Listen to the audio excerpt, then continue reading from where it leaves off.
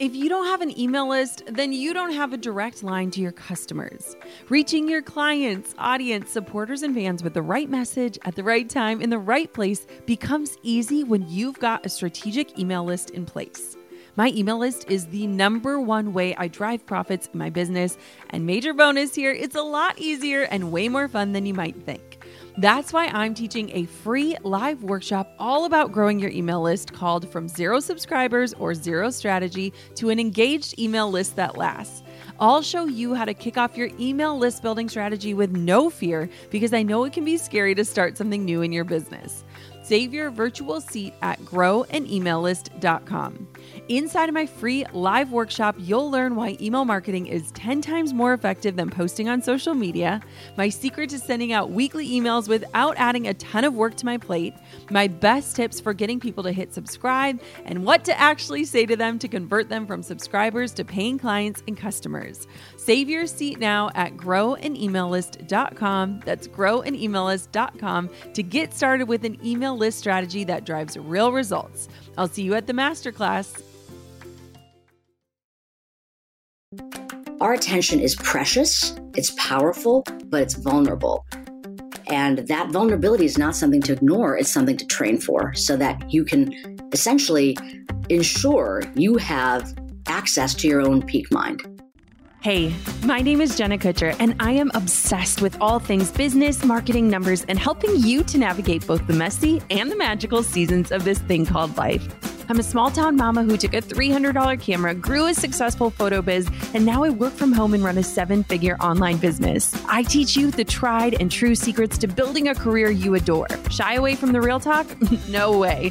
Money, hardship, growth, loss, and marketing are all topics we discuss here. Think of this as your one-stop shop for happy hour with a gal pal mixed with business school. Pull up a seat, make sure you're cozy, and get ready to be challenged and encouraged while you learn. This is the Goal Digger Podcast. So you're looking ahead at your calendar, and that date, it keeps getting closer and closer and closer. The big meeting you've been preparing for is coming at you full steam ahead, and just thinking about it already has you nervous and doubting yourself. Or maybe you're thinking about that event in your child's life that you just want to be present for. What will happen when that high-stakes event or important negotiation or big decision finally arrives? How will you focus amidst the pressure and the nerves? Dr. Amishi Jha is a professor of psychology at the University of Miami and the director of contemplative neuroscience for the Mindfulness Research and Practice Initiative. Simply put, she is the voice of mindfulness and has dedicated her study to understanding why our attention sometimes fails us and how we can strengthen our attention to improve our performance at work and in life. In this conversation, Dr. Jha will help us all understand how to leverage mindfulness to remain present in high-stakes situations, to lift our mental fog, to provide clarity and improve our focus so we can experience more of our lives. Here she is, Dr. Amishi Jha. This is so exciting. My friend Amy Porterfield and her podcast, Online Marketing Made Easy, are officially on the HubSpot Podcast Network. If you've been around the Goal Digger podcast for a while, you know that Amy is one of the reasons why I launched my own show. Well, now we're BFFs, and the rest is podcasting history. With a focus on online business, including digital courses, list building, social media, and webinars, Online Marketing Made Easy breaks down big ideas and strategies into actionable step-by-step processes. And the show's designed to get you more results with a whole lot less stress. If you like Goal Digger, I can pretty much guarantee that you're going to love Amy's show too. She digs into topics like 7 email copywriting tips to convert subscribers and what happens when a launch doesn't go as planned, and so much more. Listen to Online Marketing Made Easy wherever you get your podcasts. Welcome, welcome, welcome to the Goal Digger Podcast. I am so excited to have you with me today. I'm thrilled to be here. Oh, thank you so much for coming. So I have a million questions for you. I feel like literally when I think about interview questions, your interview has probably one of the most questions that I have.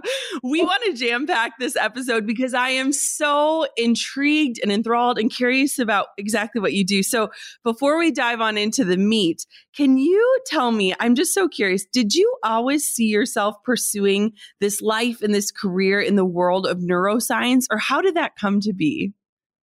Yeah, I mean, initially when I was quite young, I thought I was going to be a medical doctor. And after volunteering in a hospital for a while, I realized, no, this is really, really not for me. But I completely lucked out because one of the assignments I had was in a brain injury unit. Oh. And I had the opportunity to actually see, I was there for long enough where I could see people come in. They looked quite compromised. And then by the time they'd leave, they seemed like they'd recovered all these functions. And I became really excited about the brain and the possibility of the brain to change itself through experience and training. And that led me on this path to wanting to study everything I could about the human brain. Oh my goodness. It's amazing. How did you get yourself and your foot in the door? It kind of makes me smile that you had that experience that shifted what you thought you wanted to what you actually wanted. It reminds me of when I was a kid, my mom made me job shadow a vet and I had to watch Fifi get fixed. And I was like, all right, I don't want to be a vet. I just want to snuggle animals. So what was that experience like, thinking you were on one path, but then recognizing that like your passions were lighting a spark in a different direction? Yeah, I would say that was pretty early on where I decided that was just right around the time that I started undergrad and then pursued neuroscience. So that was the bulk of my journey. But I would say the big pivot, which I think is part of what you're asking about, just, how we change our lives in these very profound ways that we might not have ever expected. And you've had such great podcast guests that have talked about that. I just was able to catch your interview with Maya Shankar, which I loved. And I'm a fan of hers. As a fellow Indian woman, I'm just like, you go. She is amazing. She is so incredible. So it's so wild that you say that because topics on neuroscience are super popular on this show. It's something that I'm like, I am so grateful to call upon experts because I am a student of the work that you teach. So can you explain exactly what your specialty is within that field of study? Yeah, absolutely. And it is music to my ears to hear you say that. I love that you're interested in neuroscience. And it's really fun to talk about these topics as they relate to our actual lives. That's bringing this work out into the world. So my expertise, the thing that I've studied really since I was an undergrad, is the cognitive neuroscience of attention. So I'll just say what that means. That's sort of my field. I'm a cognitive neuroscientist, which means that I'm interested in understanding how important cognitive functions like attention are instantiated within the hardware and software of the brain. And there are many reasons that I picked this topic of attention, but the bulk of the work in my lab throughout grad school and then my postdoc years, and even in the early years of my own laboratory, I was at the University of Pennsylvania then, were really anchored around digging in. What is this brain system? How does attention work? We used, sophisticated brain imaging, and we still do, techniques to try to understand at the nuanced level what attention is. And then this very interesting pivot happened to me early on meaning early in my journey as a parent. My son was probably, close to 3. And I really had my own crisis of attention to the point where I had lost feeling in my teeth from, we found out later, grinding. And I was really lost. I was like, I study this stuff. I should be able to figure this out. I should be able to just look at the field, look at the research, and come up with a solution to get myself back to being attentive again in my life, which is sort of what I realized is that, I was checked out and I was absent in probably the most poignant moment of this, and was sitting there with my son. And I loved it. It was precious time. I mean, you have a little one, you understand what that's like. It is just a very precious time. And every night when I'd, come home from the lab, that was one of my kind of treats, is that I get to sit down and read a book to him. And one night, and it's around the same time that this weird teeth thing was happening, we're reading his book. I probably read it 100 times. Yeah. And he puts his little hand on the page, like stops me and kind of looks up at me and says, what's a wump? And I was like, what is he talking about?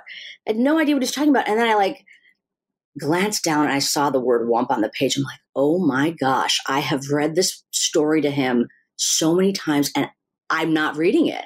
I'm autopiloting this. Yes. And, I kind of felt like I was like an undergrad ready for a pop quiz. Like I looked down, like, I like this thing, sweetie. Like I made up something in the moment and just kept going. But it was such a wake up call because it really brought on this feeling of if I'm checked out now when he's this tiny, I mean, how will I ever be able to be there for him when challenges get even more intense? So anyway, this is all to say that it really pivoted my research interest to understanding how we can make our ability to pay attention strengthened and stress proof.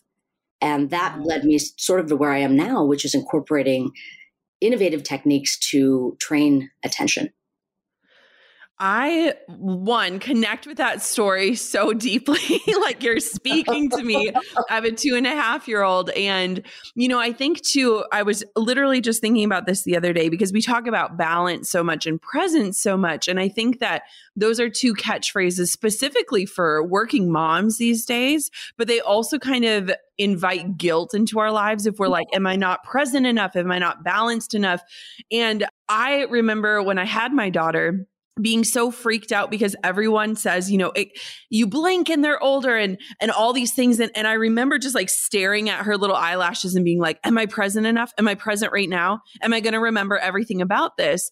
And I think that mindfulness, when we think about, attention span and being there and just being mindful with where we are at, wherever it is, wherever our feet are planted, I think it can almost induce this anxiety within ourselves of like, am I doing it right? Especially for the performers out there in the world. Do you agree with this? Oh my goodness. I love that you're asking this question. I can't even tell you. It's also such a different moment in time right now than when I was, my journey began about 17 years ago. My son's almost 20 now. And the idea of mindfulness was not on my radar. It was not in our culture. So I was at a different point where I had no idea what tools to even go to. Yeah. And then what I realized, I did discover mindfulness. I actually got to the point where I got so intrigued by it and so benefited by it that I said, I'm going to study this. I'm going to bring this to the lab and I'm going to pivot my research program to not just understand how this thing works in the brain, but how to offer it to high stress, time pressured people like I felt I was. Yeah. So, fast forward to today and what you're saying that now it is this cultural buzzword. Yeah. And many people know what it is sort of conceptually. It's like, be here now, show up in your life. But I think the thing that's missing for many of us is, well, how do I train myself to do this by default so that I can be here? It's a desire I have, but I don't know how to get here. And that's really why I was motivated to write my book, which was essentially, how do we make this accessible for all of us? Yes. And one of the kind of subtitles is really find your focus, own your attention in 12 minutes a day. And it was that 12 minutes that I was pursuing. What's the minimum effective dose of mindfulness training that we might be able to offer people like me and you, busy moms that are trying to make it all work and be at the top of our own game professionally and personally, because we don't have an inordinate amount of time and we can't always go away on a month-long spa vacation to kind of chill out.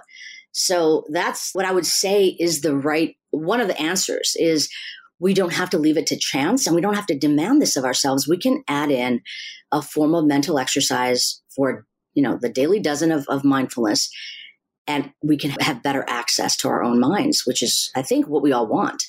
Oh, I agree so much. And I'm excited to dig into some of the strategies that you teach behind that, because I think so many of us are hungry for this. And I was actually just speaking with my mom yesterday. So my mom, you would love her. You would love her. She goes to mindfulness retreats and silent retreats. And it's been amazing because she's literally the most mindful person I know. However, she continues to focus on that. That's just a really big focus of her life. And I'm so inspired by that. But we were speaking about yesterday how nowadays children aren't even able to get bored. It's like they're distracted and bored because people just hand them screens. And my mom was just telling this story about, 1-year-olds at the DMV who are scrolling on a phone better than she could. And we were just talking about, this importance of figuring out, how do we think through things and what does creativity look like? And I think about it so much as a mom to a toddler when you see all of these things that might be different than from when we were children. And so I'm curious because it's something that I'm focused on within my daughter daughter, but I think a lot of times we forget about ourselves in that. And Mhm. so can we, like, is it possible to strengthen? And I believe the answer is yes, but I want to hear it from you. Is it possible to actually strengthen our ability to be present and more mindful? Like, where do we begin on that journey? Because I think it's something we all want. The good news is, yes, we can do it. Very Okay. good news. And it was not a simple prescription. I mean, these practices, mindfulness meditation has been around for millennia. And in fact, my own culture, I grew up in an Indian family and I saw my parents meditate. One of my earliest memories is actually waking up kind of bleary eyed, toddling into my parents' room and like seeing the bed made and my dad on the bed meditating. Like this is just part of what was in my cultural life, but I never thought it would be something I'd want to do. And it was certainly not something I thought would be something as a professional, Western trained scientist could be of value. But what I've come to understand is that there's a reason these practices have stood the test of time. And a lot of our challenge these days, from the science point of view, and in particular the kind of work we're pursuing in my lab, is how do we make those accessible for all of us in a way that we can actually incorporate into our lives? That's one very big point, is that yes, we can do it. And there's a specific way a set of things we can do, like a exercise routine for the mind to get us there. But I wanted to bring it back to something you said, because I think it's so interesting. And I love what your mom's insight regarding something that I don't think is a problem just for 1-year-olds. Yes. Which Yes. is too much screen time. Yes. And there is a real cost to that. This, by the way, is separate from mindfulness training. I think mindfulness training would promote a better understanding and better control in order to do what I'm about to talk about. But what I'm talking about now is sort of a different aspect of our attention system, which is when we want to and need to let it roam free. Yes. So all those things you just mentioned, creativity, decision-making, like deliberating, like just having thoughts and letting your mind roam in this kind of generative way, we miss out on all those opportunities because whenever we have a free moment, we don't let spontaneous thought arise. We grab our phones. And whether we like to think of it this way or not, that is just overloading us with tasks. You might think, oh, well, scrolling on Instagram is not a task. I'm just doing that for leisure. But actually, from an attentional point of view, you are engaging your attention. You are constraining your brain's information processing. And now the responsibility of your brain is to take in that content. And then the next image, and then the next thing. And, determining who responded to your comments, or why do you have this notification, or the ding of your phone when you have a text message. I mean, all of these things that are just part of modern life are actually attentional tasks that could tire us. And in fact, they do. So the key, I think, is to understand that white space, that spontaneous thought space, and what you even described as boredom, or your mom described as boredom, is so valuable. And we are missing out on that. We are missing out on that for ourselves and our children. It makes me think of how I was just talking to some friends and we were talking about how we always have our best thoughts in the shower. And I was like, that's because we're not distracted, right? Like all we've got to do is things that we can do without really thinking too hard about them. But even last night I took a bubble bath and I'm like, I just always feel so inspired in here because my hands aren't busy. My eyes aren't scrolling.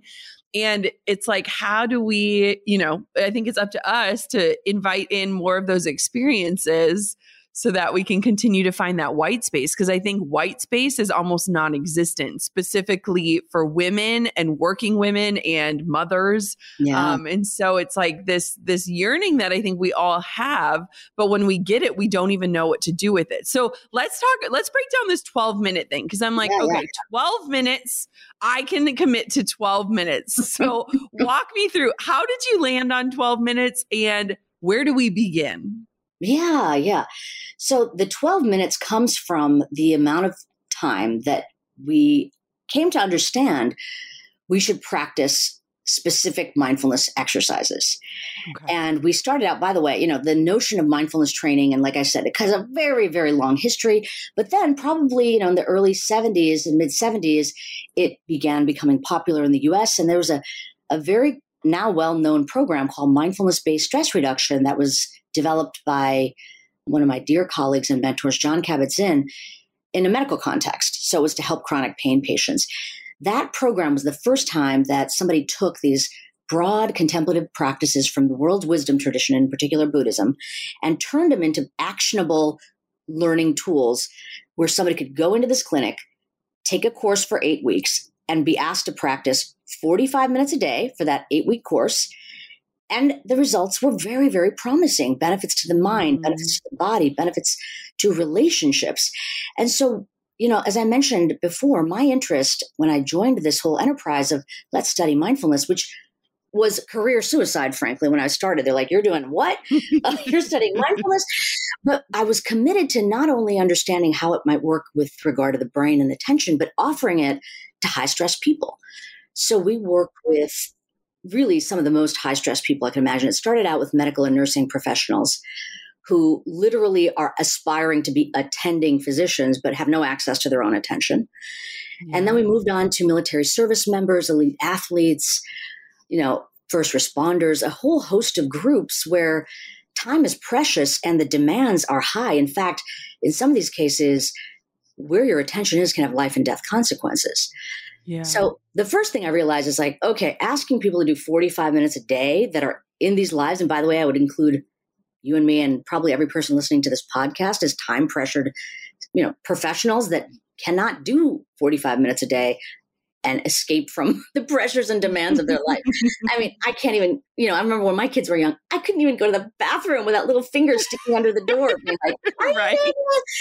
So thankfully that's not happening to me anymore, but I'm sure it's probably still happening for you. But we don't have that time. So what I became interested in doing is let's take a systematic approach and find out how low can we go. So let's start with asking them to take an 8-week course. And let's cut the time frame down so it's not 2.5 hours a week like mindfulness-based stress reduction was requiring, which is wonderful. And if people have the time, they should definitely do it. But we cut it down to something like 24 hours over 8 weeks. Then we cut it down further to 16 hours, and then down to 8 hours, and then down to 4 hours. And this is the formal amount of time people learn sort of the suite of practices. I love that you were approaching these people in situations that maybe didn't recognize the gift of mindfulness. And one of my biggest questions that I have, and something that I found about myself, is that when I know that something can benefit me, whether it's, eliminating gluten from my diet or drinking more water, when I understand how it can positively benefit me, I feel like I go all in with a different type of force. And so since so many of our listeners are entrepreneurs or business owners or side hustlers, can you maybe walk us through how mindfulness could help impact their businesses positively? Absolutely. And I think it starts where, you started, which is as a leader. How do I ensure that I'm fully present to my own life so that I can guide what's going on? And I mentioned that I study the brain's attention system. Well, one of those systems is called executive functions. And maybe that's something that, given the neuroscience geek out that sometimes your listeners like to do with you, maybe it's come up. This notion of executive functions, it's like the brain's juggler, I like to think of it. And I feel like often we are all jugglers, especially as leaders in our enterprises. And the broadest thing I'll say is your attention fuels your leadership. It is the thing that allows you to do every single thing that you do. And I really mean everything. So, for example, we need our attention to think, really, to deliberate, to consider, to have what we call counterfactual thinking, where we're kind of debating with ourselves of things that could be otherwise. So we needed to not just think, but to feel. Our ability to basically regulate our emotions is tied to our attention. And what I mean by regulate emotions is not sort of suppress or deny, but ensure that the way we are expressing our emotions to others and ourselves is proportionate and appropriate for the situation. So, for example, and I remember many times when I didn't feel like I was having a proportionate response, like on a normal day, if everything's going pretty okay, if you spill a cup of coffee, you probably wouldn't break down in tears, right? You'd be like, oh, that's annoying. Right. But there are definitely days when it puts you over the edge and you're like, I just can't take it. The world is against me. That would be where you can cue in that, oh, maybe my attention is actually depleted because I'm not regulating in a way that makes sense for me. And then sort of in addition to thinking and feeling, the other thing that we need our attention for is connecting. And that, especially as leaders, is so important to be able to pay attention to others, to be able to pay attention to the cohesion we have within our team, and to extend empathy and perspective taking when we need to. So if we need our attention for all of these things, thinking, feeling, connecting, and the thing that I haven't said yet, but I think might be obvious from everything I've said regarding, my own journey, stress depletes attention.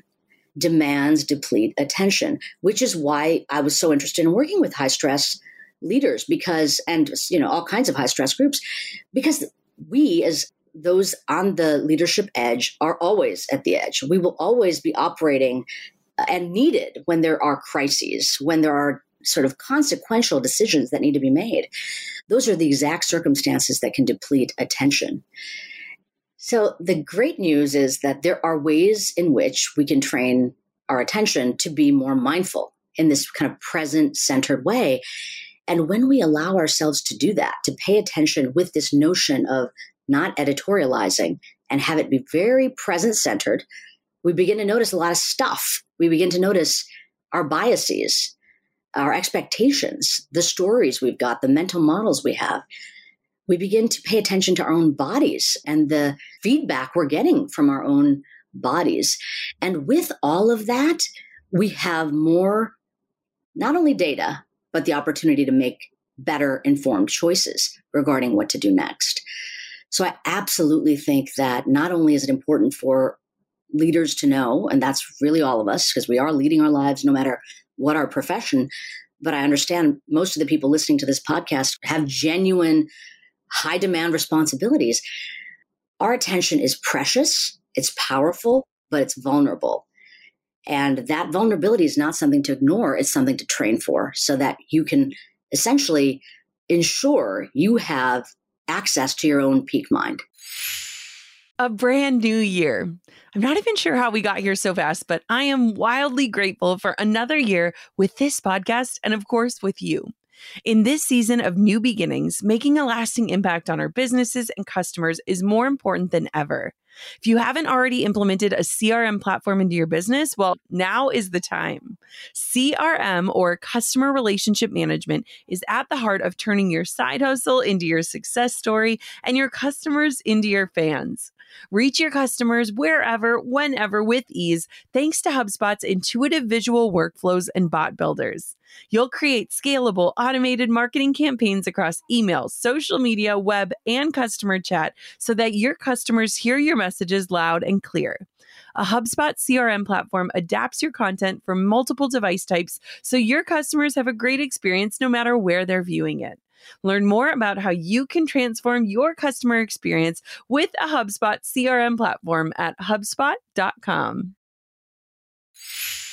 Hey, goal diggers. Lately, I've been getting excited to finish furnishing our new home, which is why I want to tell you about a brand that we absolutely love, which is Article. I have been a fan and a customer of Article for years. I'm always blown away by the curated assortment of furniture styles they offer. They have mid-century modern, coastal, industrial, Scandinavian, and even boho designs. There is something for everyone, no matter your taste. In our last house, we had their sofa and leather chairs. At our lake house, we have their dining table and chairs. We also just ordered some of their outdoor furniture for our new patio. Like, if you can't tell, we are obsessed with Article. The quality and style are top-notch. Article's online-only model means that they can offer some great prices with fast and hassle-free delivery. Pick the delivery time that works for you, and they keep you updated every step of the way. Article's customer is also amazing. They're knowledgeable, friendly, and always there when you need them. If you're like me and you're itching to give your home a makeover, I highly recommend checking out Article. They believe in delightful design for every home, and thanks to their commitment to style, quality, and affordability, it's never been easier to transform your space. Article is offering our listeners $50 off your first purchase of $100 or more. To claim, visit article.com/goaldigger and the discount will be automatically applied at checkout. That's article.com/goaldigger for $50 off your first purchase of $100 or more. So when we talk about training, I'm like all in on this like couch to 5K type methodology. If we're starting at the very beginning of the starting line and saying, okay, I want to be more mindful, what is a practice that we could start incorporating in so that we can check in with ourselves more, create more of that white space, kind of analyze how we're making decisions both in our lives and businesses and with our families? Like, where do we begin? Sure, sure. And that goes back to the 12 minutes that we were talking about earlier. I want to describe a practice for you. And then I'm going to actually give you like what I call, especially with our military guys, a hip pocket practice, like something you just take with you on the go. Yes. No special tools required. You don't even need to close your eyes to do the second one. So let's talk about the kind of one of the foundational practices or the core workout. And the really cool thing about this practice is it's like a three-fer. You can exercise all three main systems of attention through this one practice. And in my book, I describe not just this practice, but a whole suite of practices that allow us to kind of do cross-training for our attention system to strengthen it fully. So if this one doesn't float your boat, you can always check out other opportunities and other ways you can practice as well. But here's a very straightforward one, and it's called mindfulness of breathing. I call it the find your flashlight practice because I think of attention as really our mind's flashlight. Wherever it is that we shine this flashlight, we get better access to information. And oftentimes our flashlight gets yanked around by the, external stimuli in our lives or our own mind wandering. So here's what you do. Just find a comfortable kind of quiet place to get started on this and dedicate, set your timer on your phone for, let's say 12 minutes. But if you're just starting out, make it really a low bar, maybe a minute. And what you're going to do for this minute is to sit comfortably in an upright and sort of dignified posture. And what I mean by that is sort of upright, not uptight. So you want to really take this seriously and you have that stance, but you want to be relaxed in your confidence. And for the period of time you're going to practice, you're going to pay attention to breath-related sensations. So just allow yourself, and we can even do it now. Let's just do it together. So sit in an upright posture, kind of confident, yet calm, and allow yourself just, first of all, start out by noticing your body breathing, which we rarely do.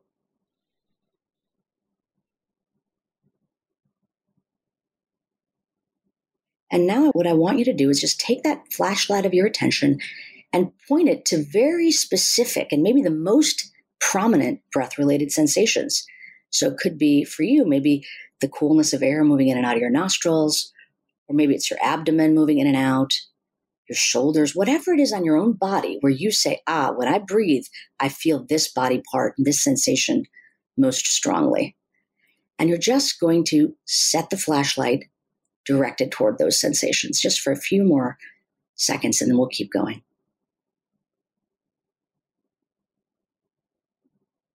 So you're just breathing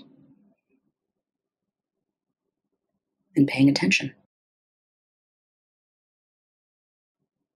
And if it hasn't happened already, it surely will. You'll notice that your mind has a mind of its own. It's wandered somewhere else. It's not on the breath anymore. It's to some thought you've had, or maybe you heard your cell phone, vibrate, whatever it is. When you notice that your mind has wandered away from these breath-related sensations, simply take that flashlight of attention and direct it back to the breath.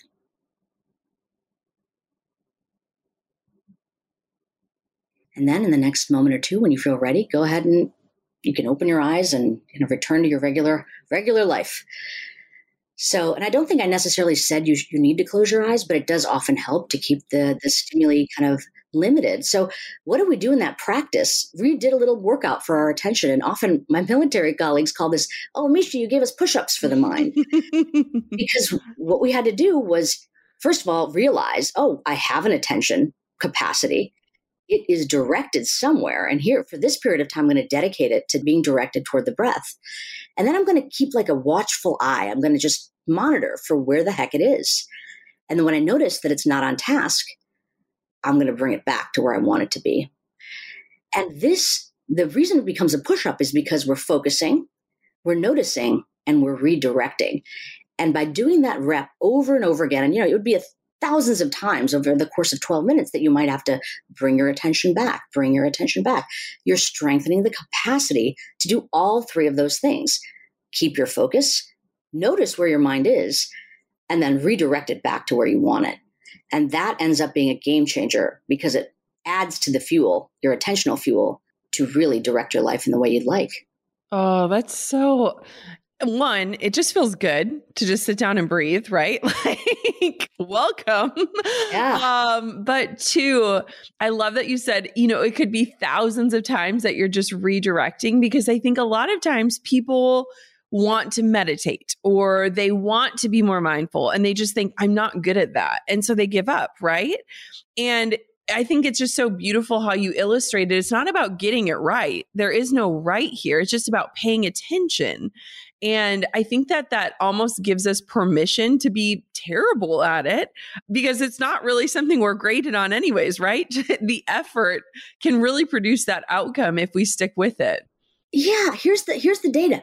50% of our waking moments, our mind is, and our attention is not where we want it to be. It's not at the task at hand. Yeah. That's the baseline, that we mind wander incessantly, constantly in every aspect of our lives. So you should just drop the whole expectation that your mind's just going to behave and your attention's going to be where you want. The practice, and actually the more you wander, actually in some ways, the better, because every time you wander and notice it, that's a win. Yeah. That's the win. And in our daily lives, it's not about keeping the flashlight just focused and unwavering. It's about returning back over and over again. And the only way we can do that is if we notice where our mind is moment by moment. So I would say it's an even better workout when our mind is particularly, wandering. Yeah.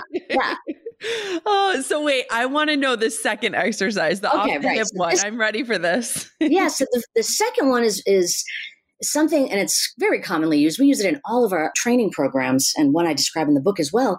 It's called the stop practice. So it's an acronym in and of itself. But think about doing the stop practice whenever you're stopped. If you drive, at a stop sign. If you don't drive, when you're waiting for a bus, waiting for the elevator, on a walk, waiting to cross the street, whatever it is, there are many times in our lives where we are physically stopped. And in those moments, think of this practice. So what does it stand for? Well, the first letter S is stop, like literally stop moving. But also think about that more broadly of what it means to stop. It might mean stop the incessant chatter in your mind for these few seconds. So stop. The T is take a breath. So just one breath. Let's do it now. O is observe. What's going on right now? Just in this moment, right now, what is happening? What's happening around you? What's happening within you? And then P, proceed. Keep going. So that STOP ends up being such a great thing to keep around. And, I even have little stickers made that say stop on it to put on my door. We have them all over the lab, because this is just like micro moments where we can kind of return back to remembering, oh yeah, I've got an attention system. I can have some control over this. I have the capacity to notice, and I can use this to my advantage. Oh, that is so good. I literally took my daughter on a little walk before school today, and we were reading STOP on the stop sign. So I'm like, I will think of you every single day now, Dr. Amishi, when I go on my walk. I think that's amazing. And I think it's super simple and something that really can also invite in more white space. Okay, so Dr. Amishi, I have a question. So recently we had a guest on our podcast. Her name is Tracy Otsuka, and she was incredible. And she was speaking about ADHD. And I was just interviewing her because I was really curious about it. But come to find out, there's probably a very good chance that I actually have ADHD myself. Both Tracy and I spoke about it, and then my entire family started a conversation about it. And it really made me dig into neurodivergence and what it looks like to think differently and how our brains process differently. And so when it comes to mindfulness and neurodivergence, are the strategies the same? Are the techniques the same? What does that look like for us with maybe a little bit different of an operating system when it comes to our brain? Yeah, that's the cool thing about attention. It is all of these functions, the ability to focus, the ability to notice, and the ability to manage or redirect, what we were talking about with executive functions, they're all on a continuum. Some of us are really good at some aspects and not so good at others. And we have kind of set points, you could say. So when we think of something like ADD, it is a it's in some sense a dysregulation out of a normal range, which doesn't, by the way, mean that you can't focus. It means, not you, Jenna, just Yes. in general. In general. It means that you either have a tendency toward one end of the continuum or the other. So hyperfocus or potentially a flashlight that moves around a lot. And one of the challenges with having a flashlight that moves around a lot is that we end up experiencing mind wandering, where it feels like the kind of goals and behavior can't align. We're making errors. Our decision making may seem sort of not fully informed. I mean, and that can happen. And many patients with ADD often can suffer if they have a lot of mind wandering. But the very interesting thing within even patients that have ADD is that those that have a lot of mind wandering, but also another thing that I want to talk to you about called meta-awareness. So they have mind wandering, but they have this thing called meta-awareness.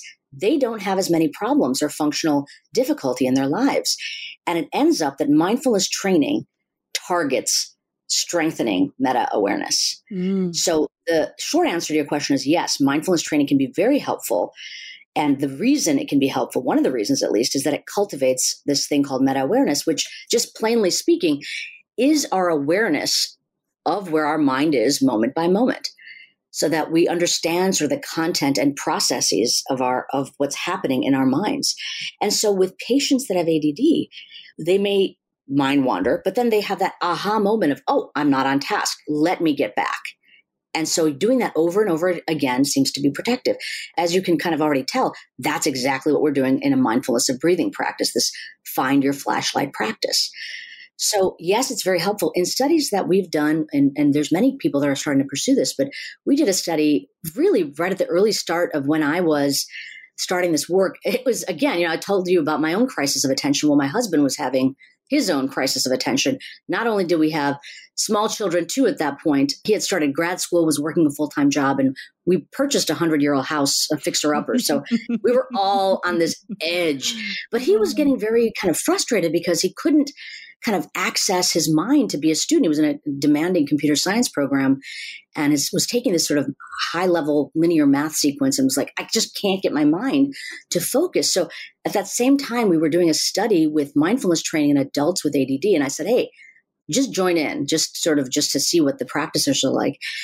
And remember, we talked about 12 minutes a day. That's sort of the sweet spot for most people. And that's from study after study that finds 12 to 15 minutes a day, about 3 to 5 days a week is a really good workout. But with these adults with ADD, including at that point, my husband joining in, we started really, really slow. We started with 1 minute of practice. We built up at the end of that 8-week training program to about 12 minutes. And we made the practices a lot more active. So we wouldn't ask people to just sit quietly with their eyes closed. We'd say, do a walking meditation. Now make the sensations of walking the focus of where your attention should be.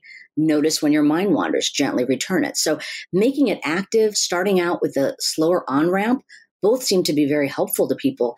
And what was so cool, because, I would say we could talk about neurodivergence and maybe even sort of challenges with ADD, but I will tell you that after this study, I have never received so many creative expressions of gratitude for this study. I mean, just the most creative. Participants don't give researchers gifts, but there was so much gratitude because so many people said, I haven't even changed the amount of medication I take, but I know where my mind is. I don't take my Adderall and then sit in front of my computer playing video games. I can realize I'm more meta-aware that I'm not doing the thing I want to be doing, and I can get back on track. And that meant so much to me just from being able to do that, kind of have that impact on people's lives and giving them the tools that could be lifelong, including my own husband, who actually, just like your mom, ended up going on a lot more meditation retreats than I've been able to get away to. I know what it's like to feel completely thrown off your game because you're just not motivated or your mind isn't in the right space.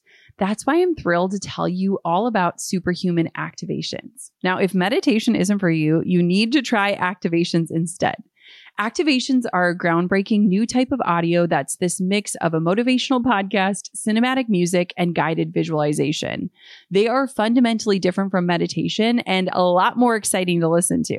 Instead of calming you, activations are motivating, energizing, and transformative. You'll reach your goals faster, whether you want to earn more money, get clarity, achieve a health goal, or feel like you're reaching your highest potential. They're essentially a shortcut to get to where you want to be and the ultimate way to visualize your future self. And you can only find them on the Superhuman app.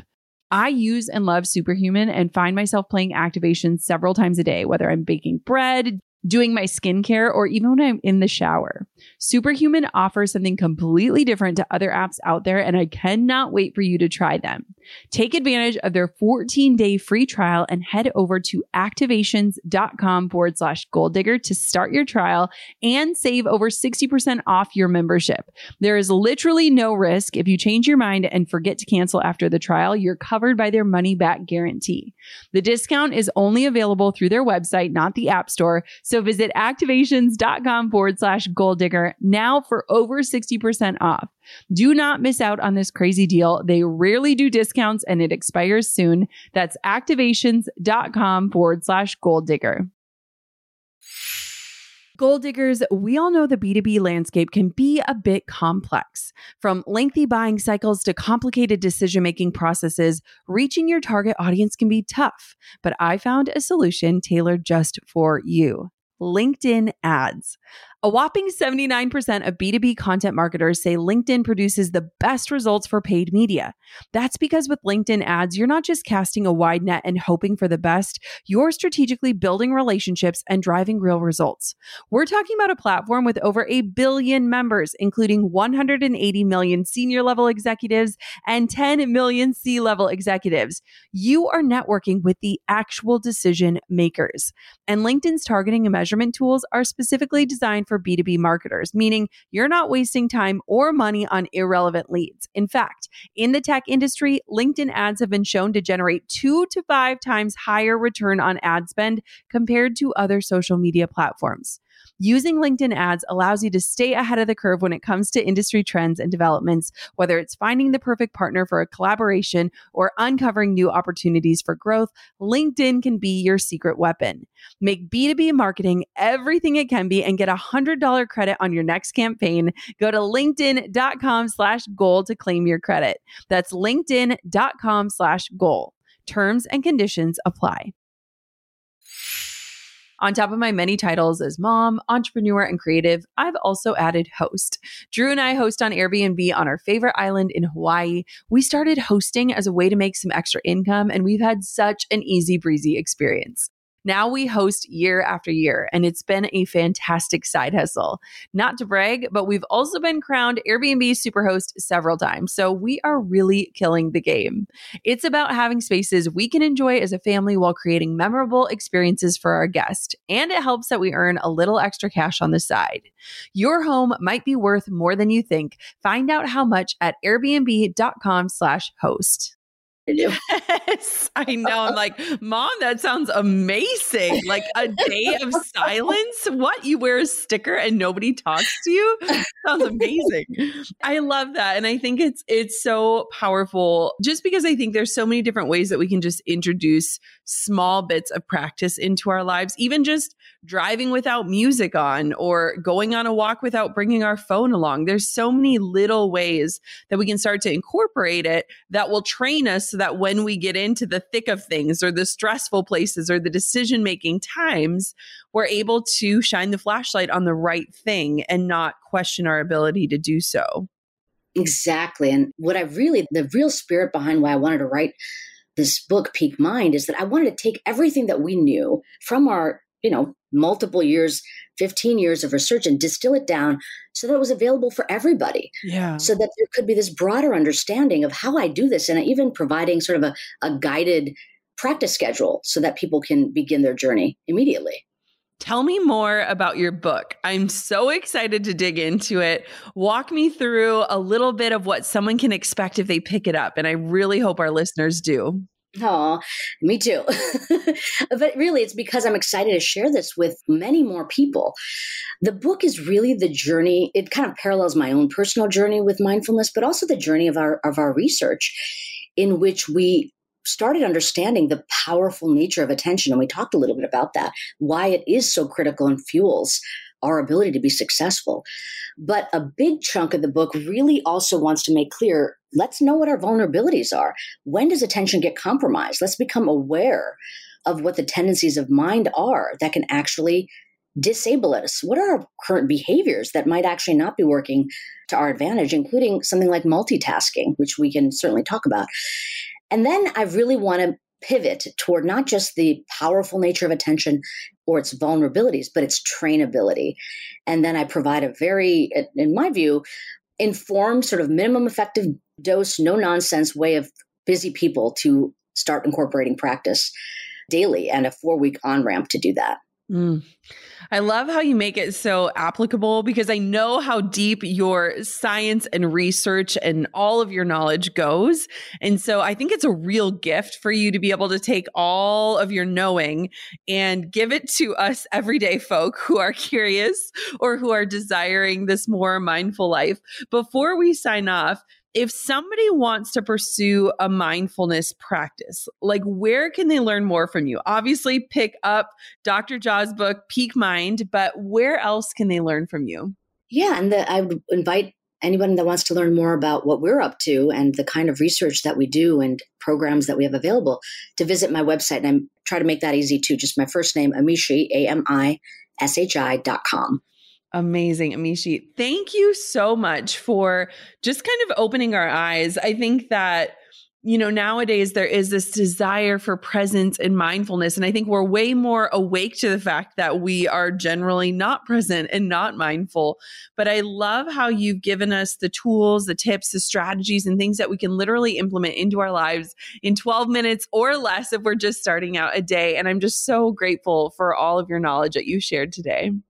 Thank you so much. And I'm so grateful for your interest. And whatever your brain is, I love it. Well, thank you so much. I can't wait to dig into your book. I don't know about you, but literally just sitting there thinking about breathing felt like a breath of fresh air, something that we need to invite into our lives more often. And I think for so many of us, we feel this pressure to be present. We want to be present. We desire it, but we don't really know what that means or how to do it or what it looks like. I love Dr. Amishi Jha's illustration of the flashlight. Where are we pointing it? Is it pointing at the right things? How do we redirect when we realize we've lost our focus?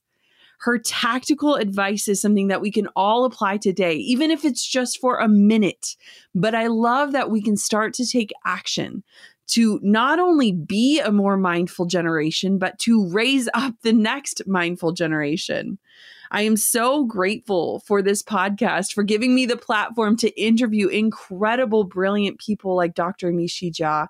And I'm even more grateful for you for tuning into today's episode.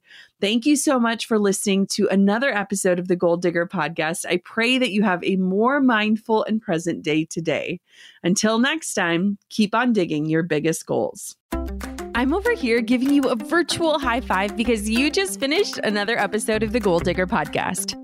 Did that go by way too fast for anyone else? If you want more, head over to goaldiggerpodcast.com for show notes and all the discount codes from today's sponsors.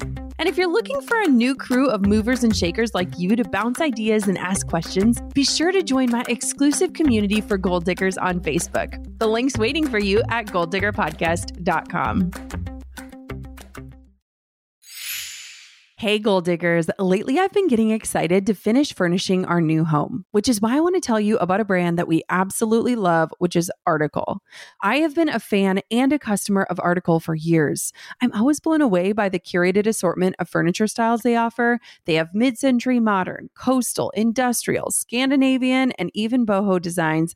There is something for everyone, no matter your taste.